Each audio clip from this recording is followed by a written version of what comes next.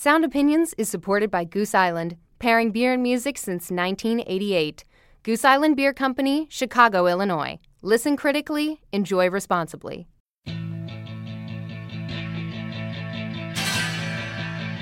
I've noticed a number of peculiar incidents among the members of the student body, all having to do with rock and roll music. I'm down, bet you down.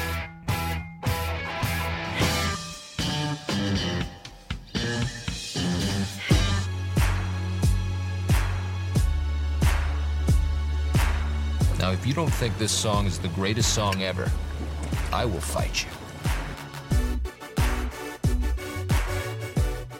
The Drive-By Truckers have taken the Southern rock formula and turned it on its head. I'm Greg Cott from the Chicago Tribune. And I'm Jim DeRogatis from WBEZ and Columbia College. The Truckers join us in the studio, and later, Greg and I review the new album by the animated supergroup Gorillaz. That's all coming up on Sound Opinions.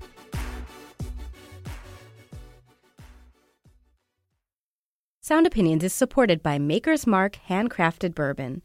More online at facebook.com/makersmark. Maker's Mark. It is what it isn't. Maker's Mark Bourbon Whiskey, distilled in Loretto, Kentucky, reminds listeners to drink responsibly. From WBEZ Chicago and distributed by PRX, you're listening to Sound Opinions. And now it's time for some music news.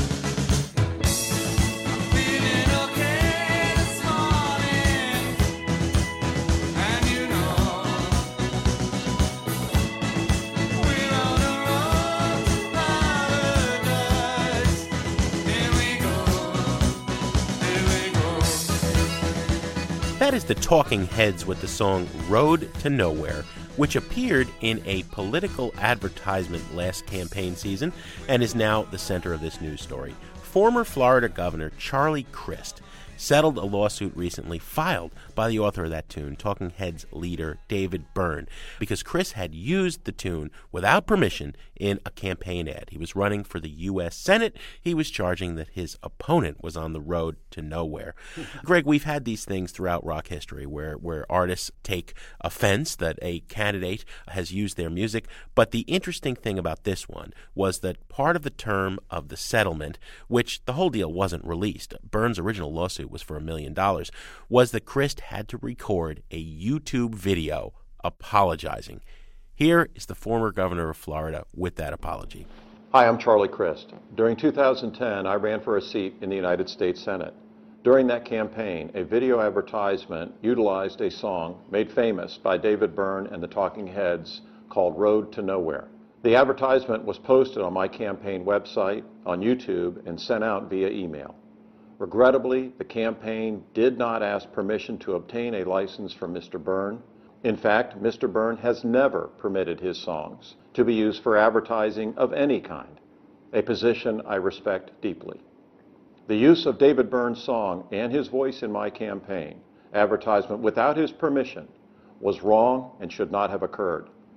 I sincerely apologize to David Byrne for using his famous song and his unique voice in my campaign advertisement without his permission. That's a little bit of Charlie Crist's apology to David Byrne, the latest YouTube hit, Jim. Right up there with Rebecca Black, huh?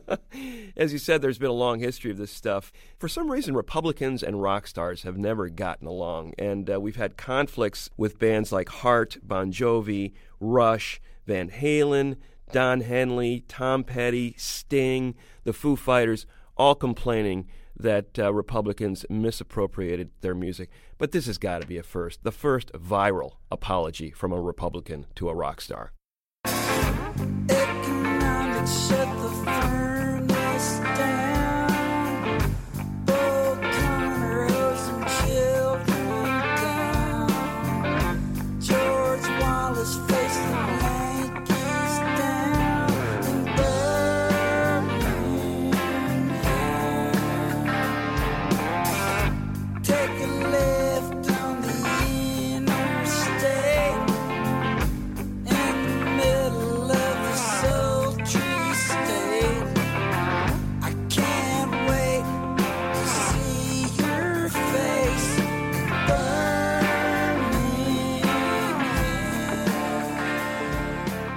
You're listening to Sound Opinions. I'm Greg Cott with Jim DeRogatis, and coming up, we welcome the Drive-By Truckers. You're listening to a bit of their song, Birmingham, and over the band's 9-album career, it's gone through numerous lineup changes, but the anchors of the band have always been the same, singer-songwriters Mike Cooley and Patterson Hood. Hood formed the Truckers in Athens, Georgia, but his roots are in the Shoals region of Alabama and had a huge impact on the group's southern sound.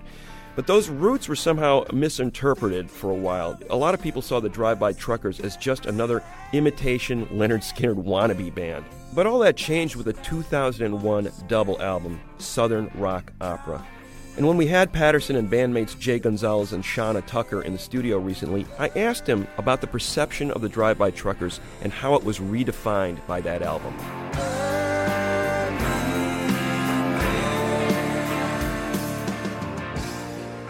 I think everybody thought it was kind of a jokey thing because of the name, and you got to be careful what you name your child.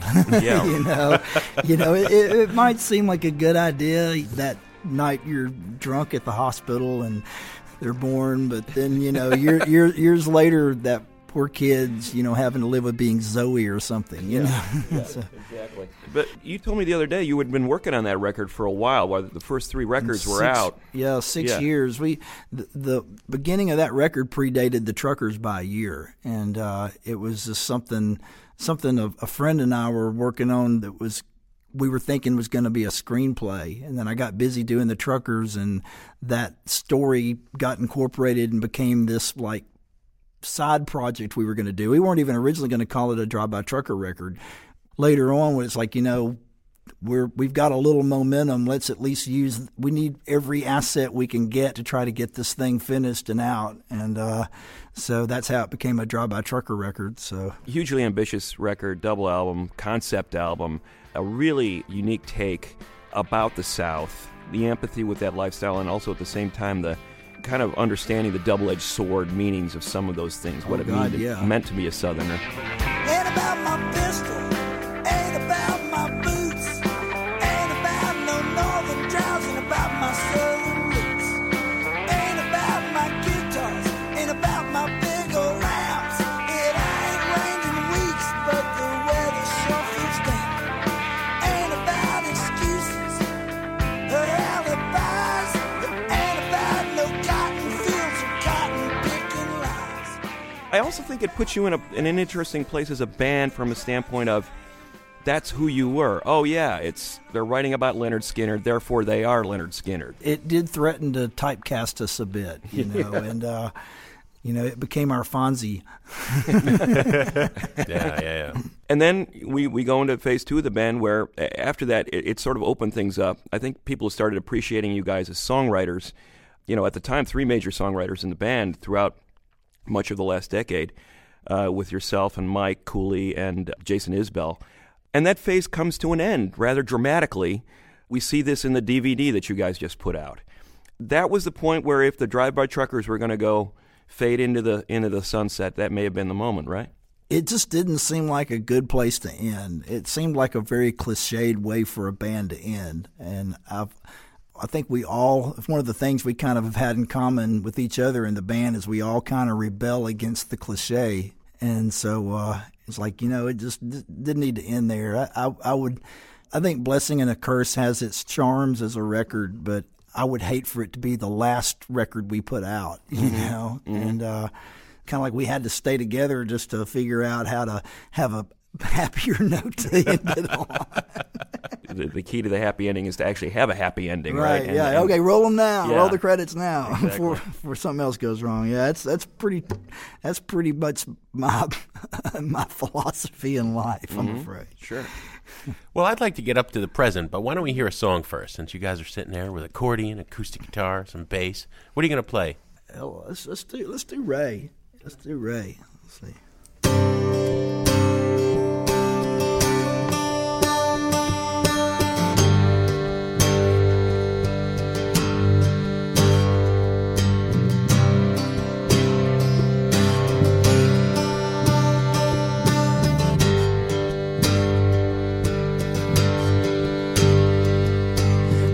Gotta tell you, you gotta come get that gun back. things that I've been shooting at are getting all too real. Don't wanna hurt nobody, but I keep on aiming closer. Don't think that I can keep it. Feeling like I feel.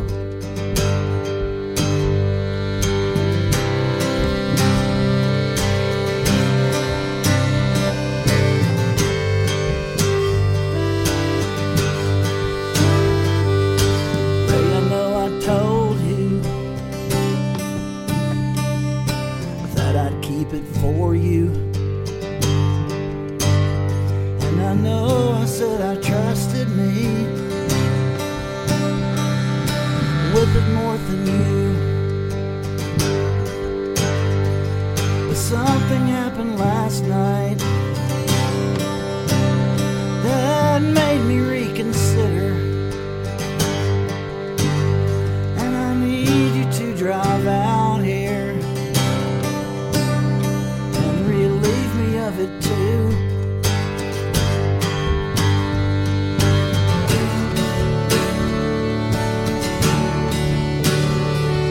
I figured after 40 years I wouldn't still be having nightmares. I think that now that we're older, that war would finally be over. Ray, I'm in my 60s, and the nights ain't getting shorter. Only my patience and checkbook and fuse.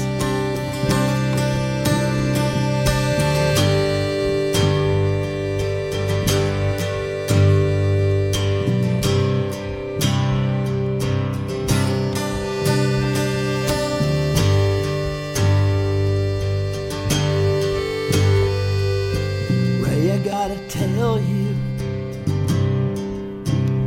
you better come get that gun back, 'cause these things that I've been shooting at are getting all too real.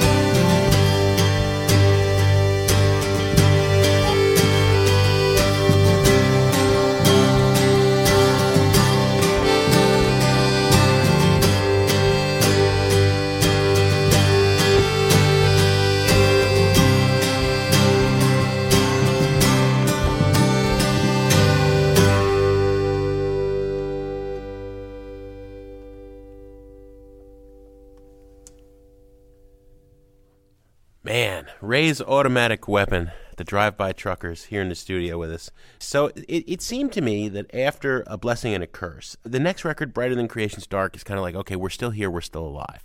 But then we got two that were done almost as bookends, I think, right? The big to-do is this straightforward guitar record, and then the interviews I saw, it seemed like you were already thinking about this recent album that gave us Ray's, Go-Go Boots, as the opposite. It was a dark noir R&B take on noir. I've seen you describe it. I also saw you describe it as more David Lynch than David Lean. And that song, what an illustration. What happened with that gun? You know, we don't really know. Get it out of here, please, before I'm shooting at more things that I don't know what they are. It's almost like the ring, you know, in Lord of the Rings. You know, it's like whoever's got it, they're just a little too drawn to it. But how perfectly noir. Well, everything's happening in the shadows. We don't know. Did you sit down and write like a short story writer, Patterson, when you're writing a tune like that? You know, I don't know. I mean, when I'm actually writing it, it almost writes itself. I mean, I really met that guy, and he really told me that story, and it was kind of like he wasn't gone 5 minutes before I was writing the song. It was truly less like, you know, more so on that song than any I can think of. Usually, an idea I have an idea and it bounces on all the empty space up there for about, anywhere from 1 to 5 years before it actually becomes a song. But then I write the song really fast and usually not even thinking about the idea that inspired it when I write it. But that one, that happened really quickly. I mean, I had the song, he wasn't home yet before I had the song finished. It happened really quickly.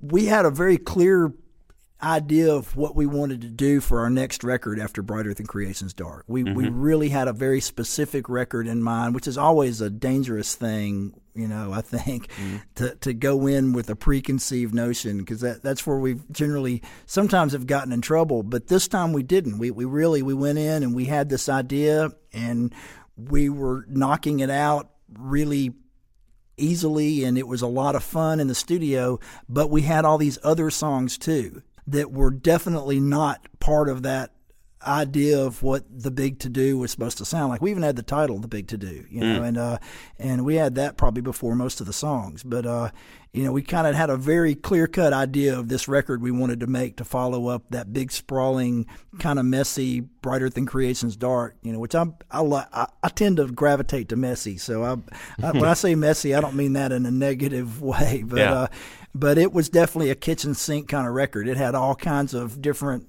detours, and it was kind of a record about detours. And and so we wanted a very concise, for us at least, for a band with 3 writers, as concise as I can get record. But we had all these songs that didn't fit, and so we decided we wanted to record them too. We're already in here. We're inspired. If we were in the mood to play something that's more the next record than what that's what we would do, and that kept it really running smoothly and was a really efficient way for us to record. But then the reality is, you've got this finished record, you've got to figure out you've got to get it out, or else you can't pay for the studio time, that you took up making it. Yeah, it's like, well, I guess we have 2 albums out in 11 months, and so that's what it is. That's the other side of that equation. Well, to recap the history, my colleague Greg was saying, if we think the climax of phase 1 of the band is Southern rock opera, and then we have the Isbell years, and people said maybe when he left you'd be done, right? And now this burst of creativity, 3 albums in less than 3 years, 3 very different albums. Geez, 20 years on, you guys still got a lot of stuff to say. Yeah, thanks. I hope so. I feel like this is the best period the band's ever had. I mean, we're more creative. We all get along real good, and so we're having fun with each other. And I really look forward to the show every night, no matter how tired I am of maybe being on the road. And I'm not going to deny that, but because I'm about ready to go home and stay there for a while. But I really, truly look forward to the show every night, and so it's all real good from that end.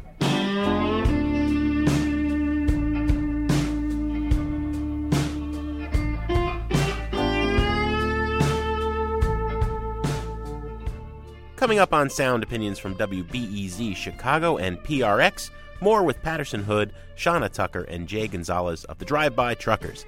Then stay tuned for our review of the new album by Gorillaz and my Desert Island Jukebox pick. He drove the Cadillac, she drove the Oldsmobile. Friday's shacking up with the mistress, doing things you never do with the missus, who was back at home cooking dinner for him.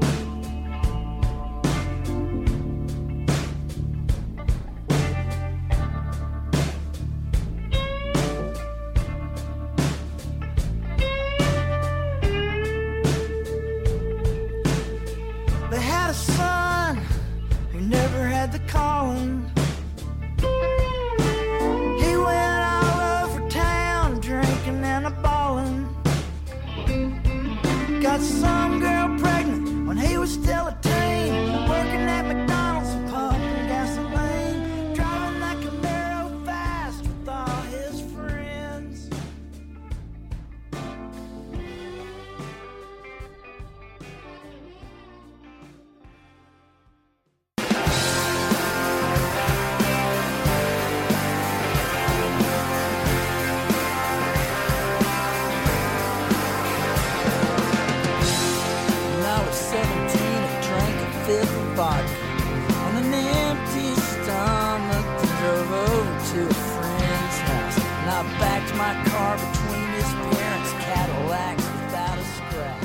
Welcome back to Sound Opinions. Greg Cott here with Jim DeRogatis and our guest this week, the Drive-By Truckers. The band was founded by Patterson Hood and Mike Cooley in 1996, and since then they've maintained a relentless touring schedule and a tireless work ethic. And Jim, I had to wonder how, after 15 years, Patterson Hood and Company have managed to avoid burnout. The boys are back in town.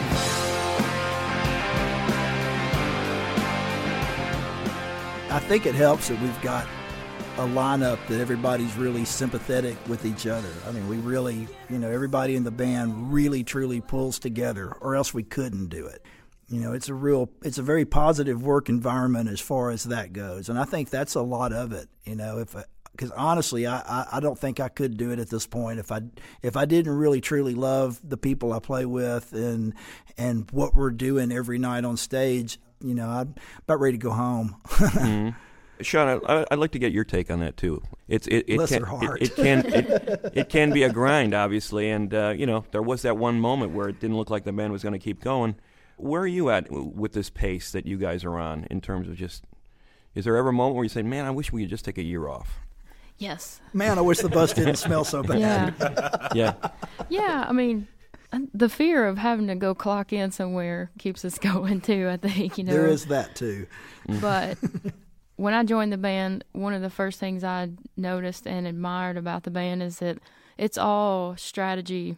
You tour your butt off, and then maybe you'll get to go home for a little while, And I think that's what has been brewing the last couple of years. So hopefully there's going to be a little bit of rest to come, so that we can have.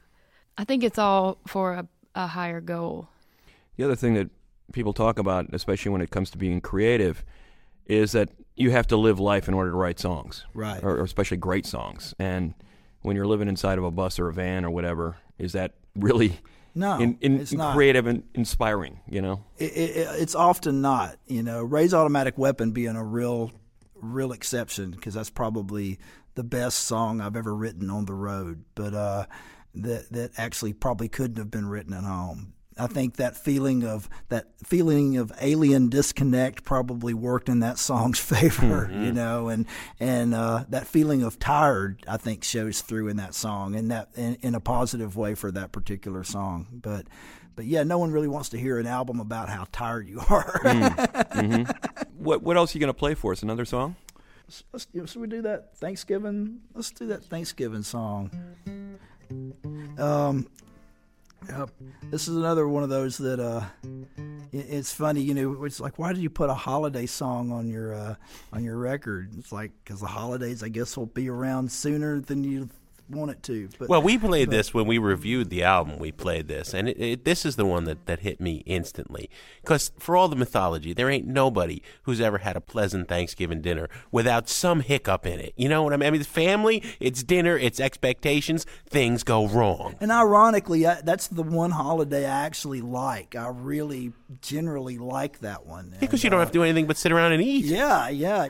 As your families get older, there's that element that all of a sudden you go back home and, your favorite aunt's not looking too good or and I mean, it's sad. There's a sadness to it. Yeah. And, but like anything that's really sad, you just kind of have to laugh, because that's all, at least in my family, that's sort of the only way of dealing with things that are kind of sad or tragic, is to try to find, we all have, there's a black sense of humor that runs really deep on both sides of my family, and it served me well, I hope, so far.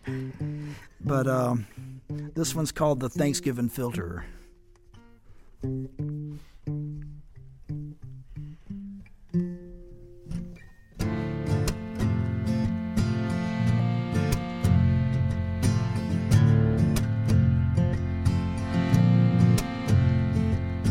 Grandmother's wheelchair is sitting in the corner.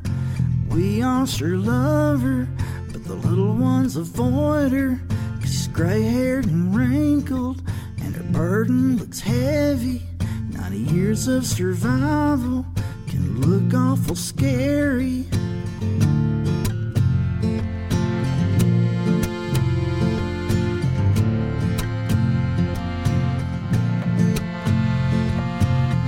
building something and has since history.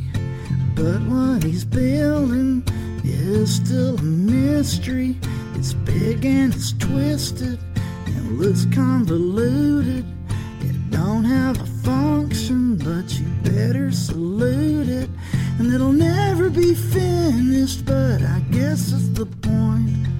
It gives him a filter and psychological ointment. He woke up real early, but he's late for his appointment. And I sure wish I'd smoked me a joint. It's Thanksgiving and Jesus, I'm thankful for abundance and bounty and a big tall stiff drinkful. For the love of your mama and the love of mine too. Thanksgiving is over and Christmas is soon.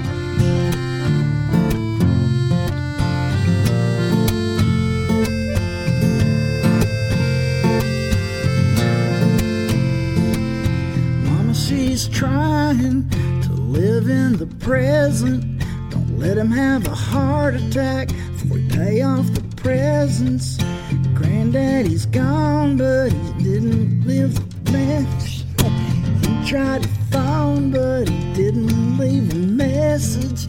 It's Thanksgiving and Jesus, I'm thankful for abundance and bounty and a big tall stiff drinkful. The love of your mama and the love of mine too. Thanksgiving is over and Christmas is soon.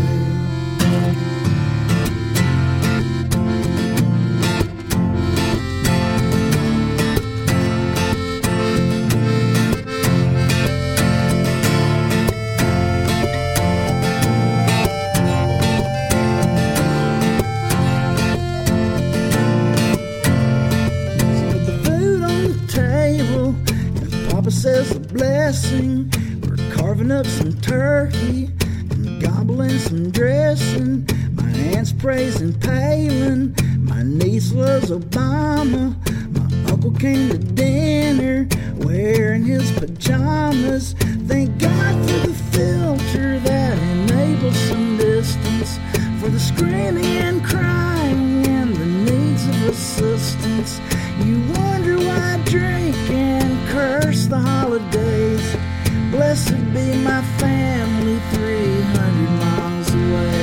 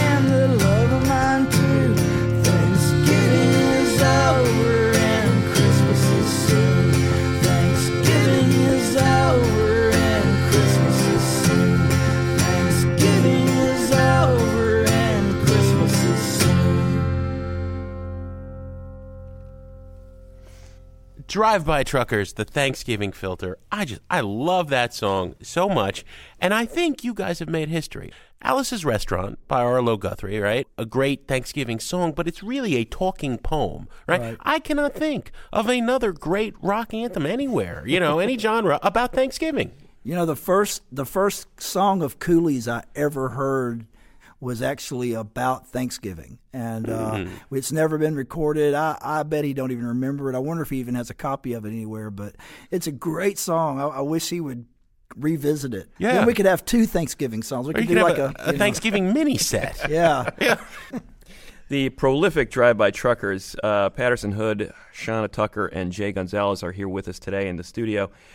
So prolific, so many albums, and yet still enough time for side projects on top of that. In recent years, you've worked with both Betty LaVette and Booker T. Jones, basically as backing bands on two high-profile albums. First of all, how do you find the time to do that stuff? And then what are they expecting from you guys?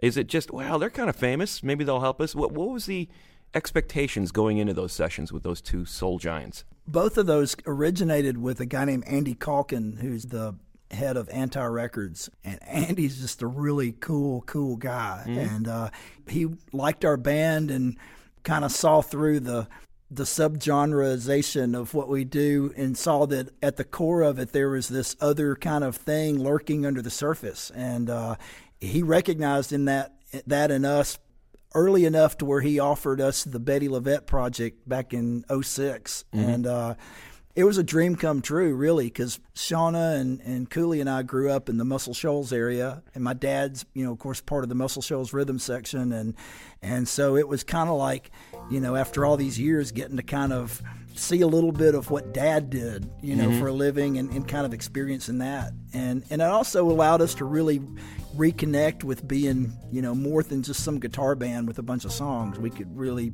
sink our teeth into playing this other kind of genre of music that we all love so much. Oh, baby, do you understand me now?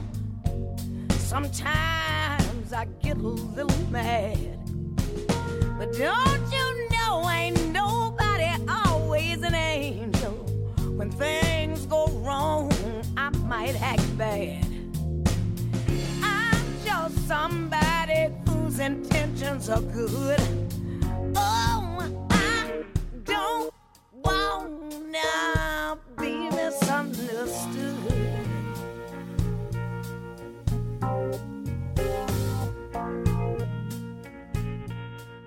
And then the Booker record came about a year after that when Andy signed Booker. And Booker sent him these demos of the new songs he was working on, and he had demoed all of them playing guitar. Booker's a great guitar player. No one knows that because he's famous as a mm-hmm. organ player, but he's a magnificent guitar player. In fact, he doesn't sound like any other guitar player I've ever heard. And Andy's like, man, these are all guitar songs. Like, yeah, I've always wanted to make a guitar record, and no one's ever let me. He goes, boy, do I have the backing band for you. Mm-hmm. Mm-hmm.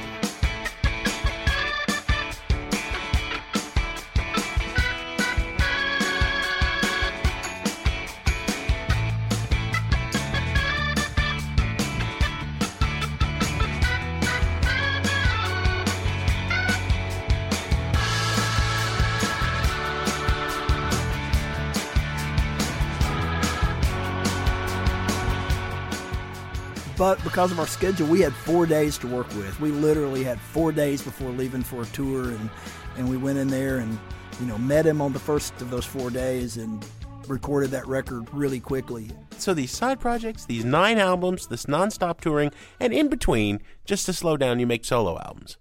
Right. How do you... We're crazy. When crazy. You have a song, though, Patterson, how do you determine this is a Drive-By's Trucker song? This is a song that doesn't fit. I'm going to put it on a solo album. I mean, how do you even tell?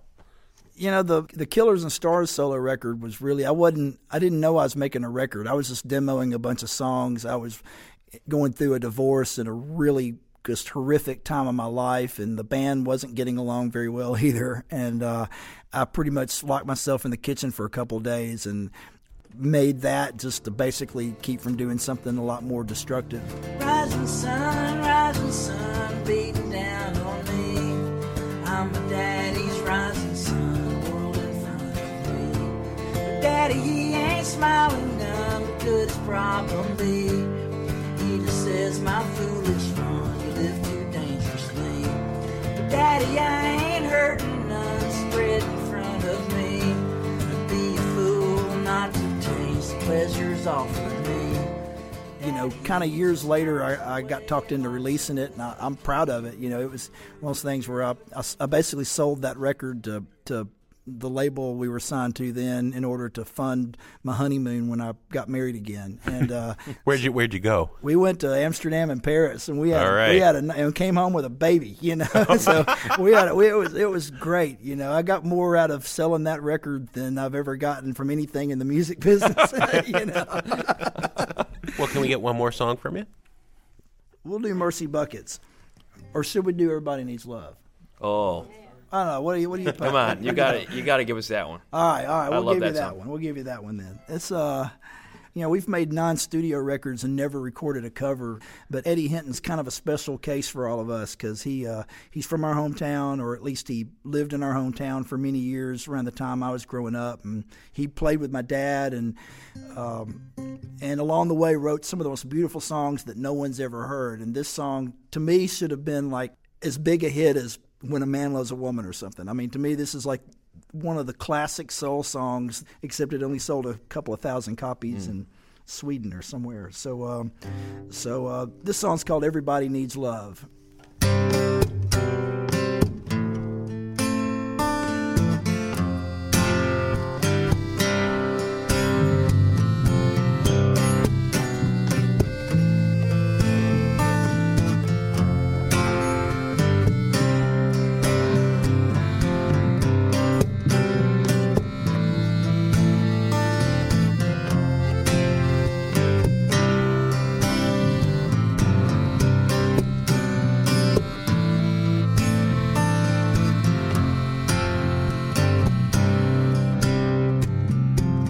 Got moonbeams we can dream on at the setting of the sun,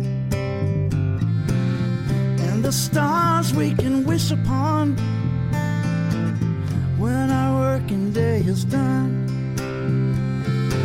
Sunsets we can cry over, have our troubles on the run. But more than these miracles above, good people, we need love. Everybody needs a love, love, love. Everybody needs a love, love, love, love. Everybody needs a love, love, love. Just like they need the sun and moon and stars above.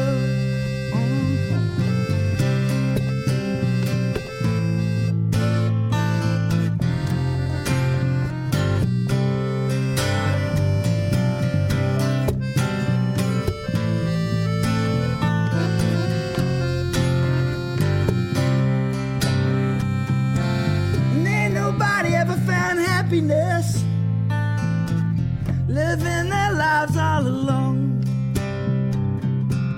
Used to walk around like I didn't need nobody to make me happy and belong.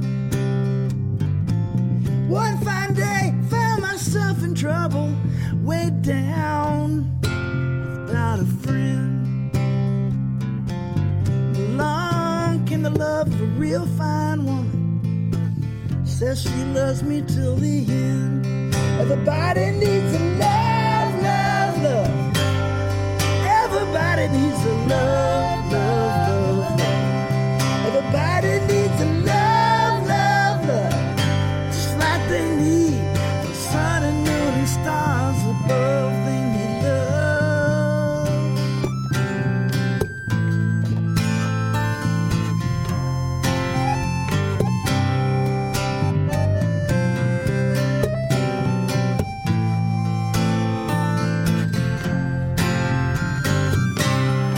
Everybody needs a love, love, love. Everybody needs a love, love, love, love. Everybody needs a love, love, love. Just like they need the sun and moon and stars above, they need love. Everybody, everybody, everybody needs love. Everybody needs a love.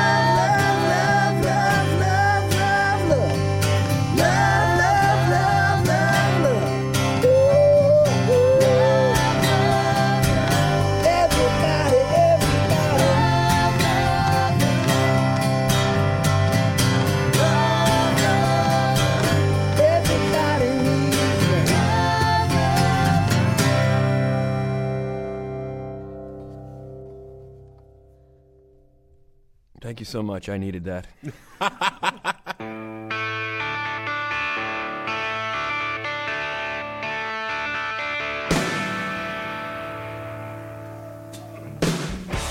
Well, we want to thank the Drive-By Truckers, Patterson Hood, Shauna Tucker, and Jay Gonzalez for being our guests today on Sound Opinions. Thanks so much, guys, for coming in. Hey, thanks so much for having us. Oh, thank you.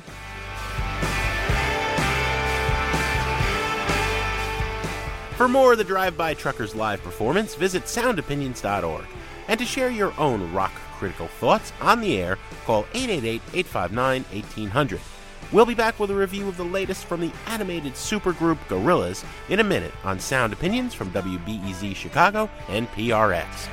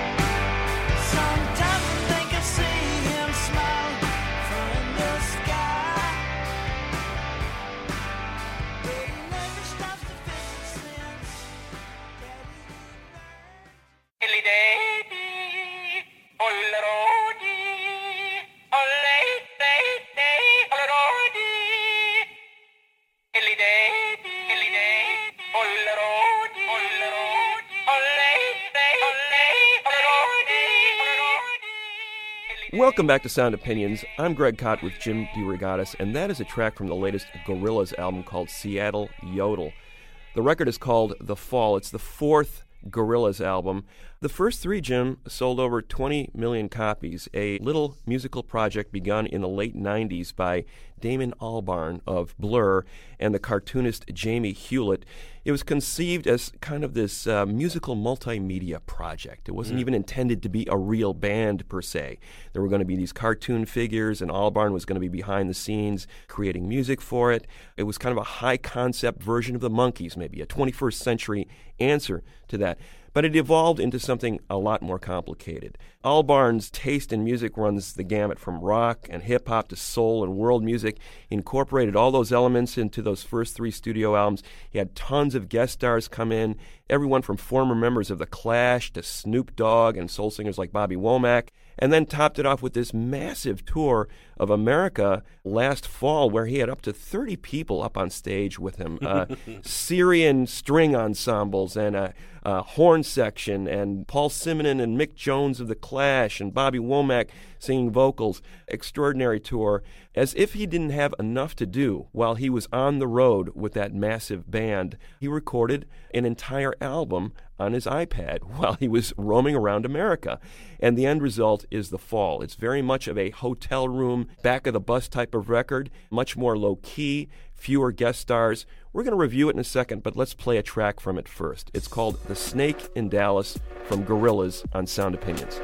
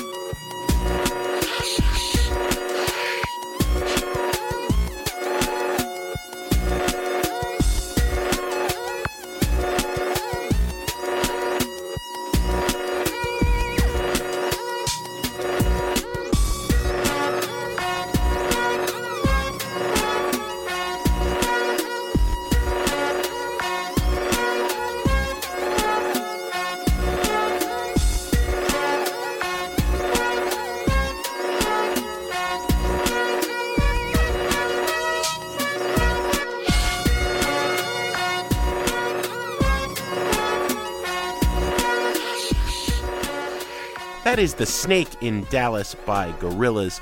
This time around, really just Damon Albarn on the new album The Fall, which is both a reference to one of his favorite bands, Mark E. Smith's group, and kind of an appropriate ending to the Gorillaz. He's been giving interviews in the British press saying that this is probably the last Gorillaz album. He's done with this project, although Albarn is famous for doubling back on himself, as famous as he is for being very prolific. This, Greg, is a wonderful, small album in what I am going to say is a golden season for them. You know, we are in the midst of some great, intimate, bedroom, quiet recordings right now, starting with Radiohead's King of Limbs, continuing with TV on the Radio's 9 Types of Light, and I would put The Fall by Albarn in that category. It's not quite as good. It's very sleepy at points, but it is a wonderful ambient travelogue across America. And dare I say, Brian Eno-esque type of recording. I'm digging it. I really am. I've always been an Albarn fan, and I'll take this guy's over The Good, the Bad, and the Queen any day. I would say on the buy it, burn it, trash it scale, this is a buy it record. Well, I admire the way you were able to work yet another Eno reference into that review, Jim. I applaud you for that. I think it's a modest success. It's certainly not a must-own record. I like the fact that it has sort of a headphone quality to it. I can just imagine Albarn in the back of that tour bus watching the world blur past the window, recording or listening to this record. Blur past the window. Yeah, there good. You go. Yeah, there you go. But in terms of a must-own, I'd say the first 3 Gorillaz albums are where it's at in terms of ambition and scale. This is a much more of a low-key event. It is for fans only, and initially it was released only as a fan club-only type of release. Now it's receiving wider release to the general public. I'd say if you're a huge fan, you got to go out and own this thing, but otherwise it's a burn-it record. I tell you, little buddy, this whole island is bewitched.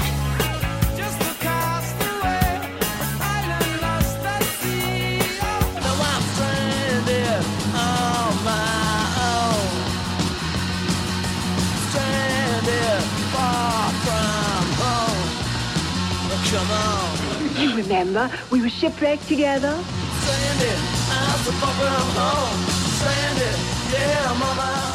On Sound Opinions, occasionally we like to take a trip to the desert island and drop a coin in the desert island jukebox to play a track we can't live without.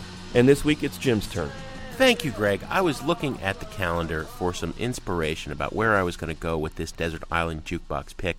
20 years ago, on April 23, 1991, John Anthony Gonzalez Jr. died of a drug overdose in New Orleans. The world knew him as Johnny Thunders, co-founders of one of the most influential punk bands, the New York Dolls, along with David Johansen, and prolific solo artist until he finally dropped dead. Any sort of tribute to Johnny Thunders is a little bit problematic because he is more famous in many corners for being a notorious heroin addict than he is for being a musician. And certainly for the last decade of his career and his life, people went to Johnny Thunders shows hoping to see him drop dead on stage. I think that's sad because when you use the phrase buzzsaw guitar, really, nobody in the punk rock world did it better than Johnny Thunders. That guitar was a sound that inspired everybody, and you hear it today in glam metal bands, and you hear it in punk bands. You hear it the world over. I'm going to play a song called Chinese Rock, which is often associated with Thunders. He's sometimes credited as writing it, and he didn't. It was Dee Dee Ramone who wrote the bulk of it, and Richard Hell contributed a few lines. So it really was those two.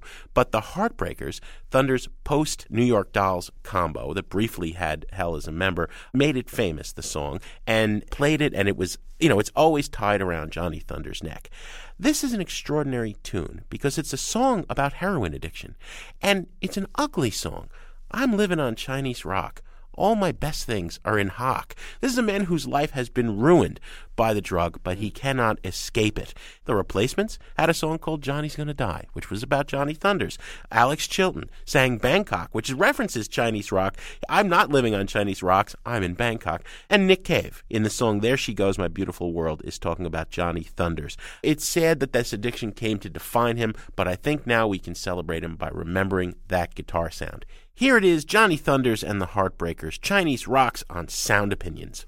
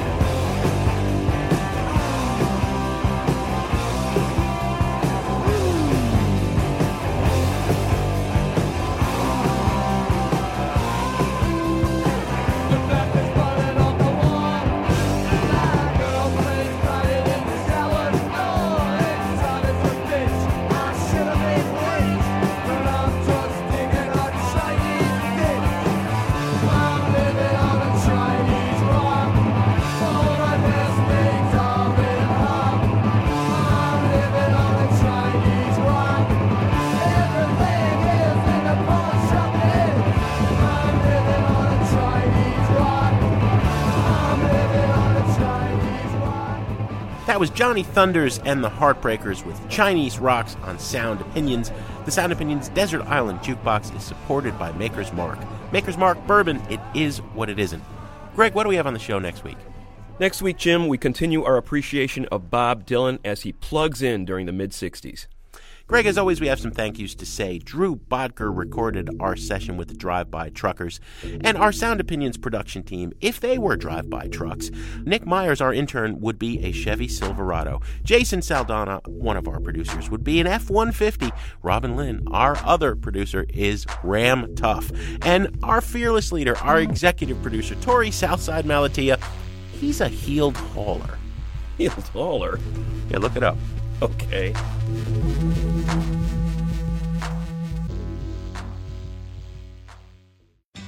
On Sound Opinions, everyone's a critic. So give us a call on our hotline, 888-859-1800. You didn't try to call me.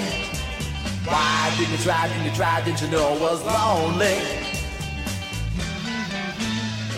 New messages. Hi, Jim and Greg. This is Adam Reuter from Schenectady, New York. During your show on Bob Dylan's early years, you didn't really mention some of his more personal songs that don't really fit into the protest song mold. Songs like Girl from the North Country and especially Boots of Spanish Leather are some of the best of that genre, in my opinion. Boots of Spanish Leather in particular gets me because of the clear anguish in the singer's voice from being apart from the one he loves, only to realize that she has no interest in being reunited. Thanks for all the good work. I look forward to hearing more about Bob Dylan as the year continues. Here's something I can send you from across the sea, from the place that I'll be landing.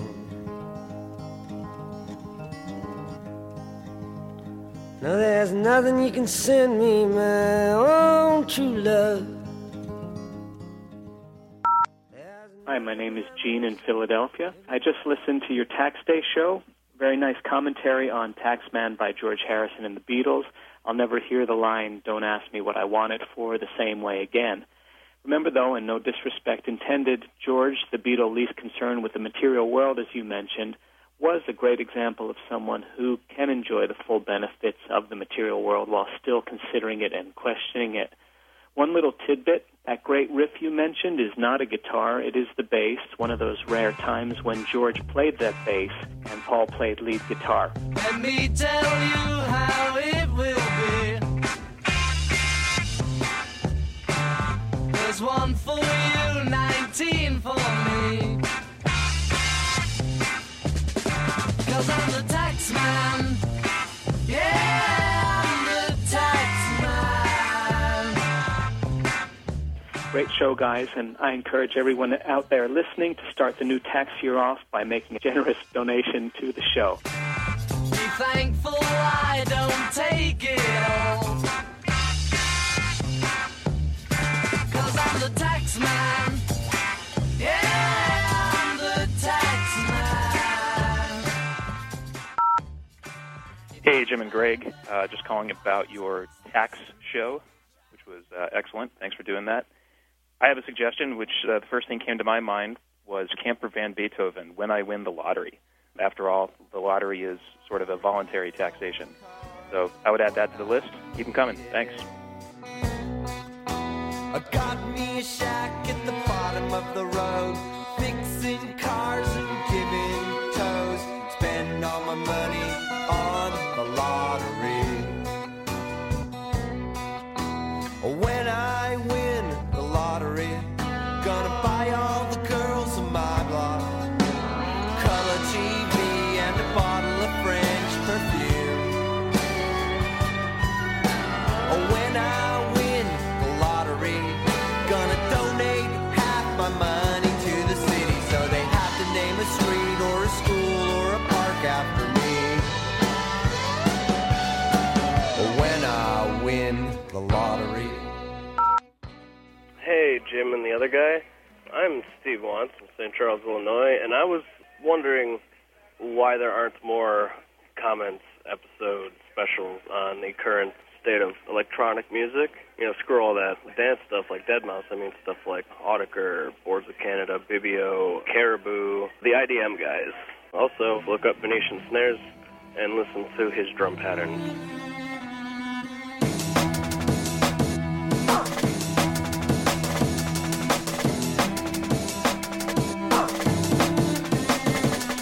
You know, you guys are a rock critic, I understand that. Maybe that doesn't come into your realm very often, but it's quite an exciting field.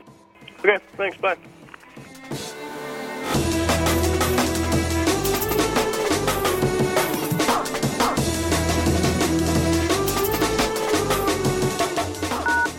No more messages.